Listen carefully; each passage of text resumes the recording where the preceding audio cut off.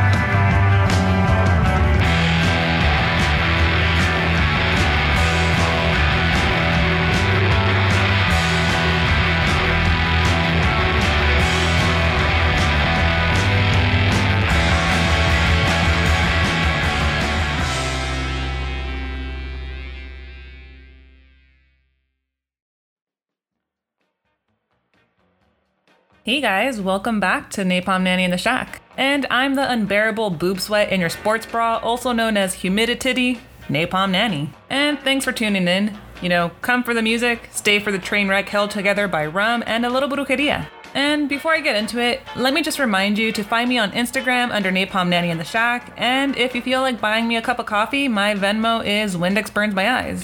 like always, if you want to and if it's within your means, because I'm going to keep this pirate radio show going no matter what. Now on to the show.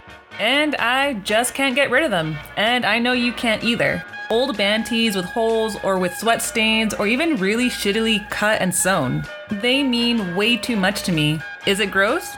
Yeah, kinda. But they not only are my Superman logo on my chest as a testament of my loyalty to my favorite bands, they are an important marker in my personal history. An Attic shirt that has been drenched in sweat from running wild in the pit and then cut up and turned into a patch, to a Rolling Stones shirt that has created friendships with bikers at a dive bar. And I've collected band patches, shirts, and pins for as long as I can remember. One of my first band shirts was the Stray Cats. And I honestly cannot for the life of me recall how I got my hands on the shirt, but one of the first things I did was to customize it. The shirt was way too short for me because, I'm a freak of nature and I stand at 5'11" and I have a long torso, so it was an accidental crop top and it was kind of loose around the waist. So I gave it a boat neck and then I took it in at the waist so it'd be a little bit more flattering. And keep in mind, I was 15 at the time and all I was equipped with was rusty scissors, a needle, and thread. And I wore that black Stray Cats shirt till it turned gray. And I wish I still had it, but I actually passed it down to my little sister. I saw how much she loved the band too, and I thought it'd be cool to pass the torch to her. And it oddly felt like a rite of passage because that was her first band shirt, from what I recall, and I reject it if she tells me otherwise for the sheer sentimental value of this memory. But don't get me passing down the band tee torch to my sister as a sign of how much we love each other, because we used to beat the crap out of each other all the time. And before I get off tangent, here's this episode's playlist. Enjoy, guys!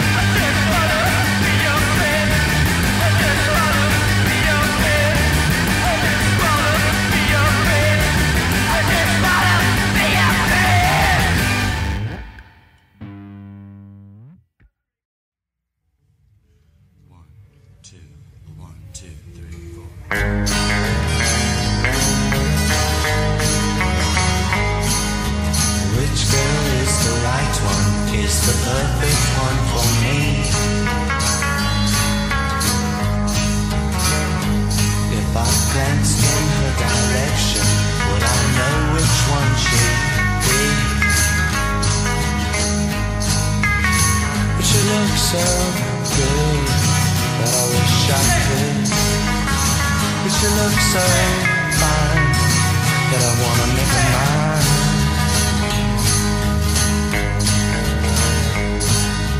Which one is the sweetest? Is the sweetest one for me? I've been looking for forever. Do you ever think I'll see?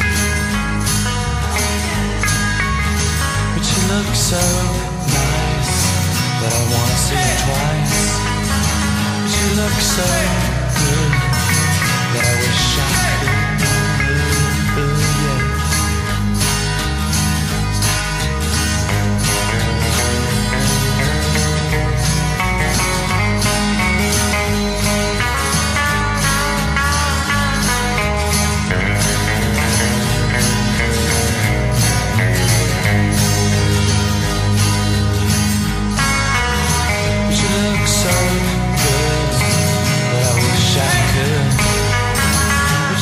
So fine that I wish you was mine.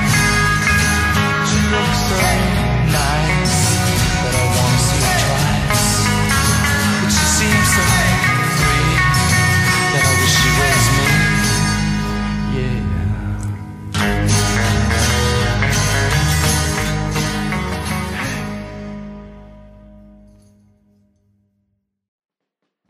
And I never learned how to use a sewing machine. Although my mom was a wizard with one, because all of our Halloween costumes growing up were made by her because, let's be honest, Halloween costumes are expensive. So it was a trip to the Swami and we picked up fabric for whatever we decided to dress up as. And I regret not sitting with my mom learning how to sew with her, especially considering that I used to make my own skinny punk jeans. And for some reason, skinny jeans weren't a thing and there were only boot cuts and flare, but those wouldn't do. I had to have those skin tight jeans that would cut off my circulation, for punk.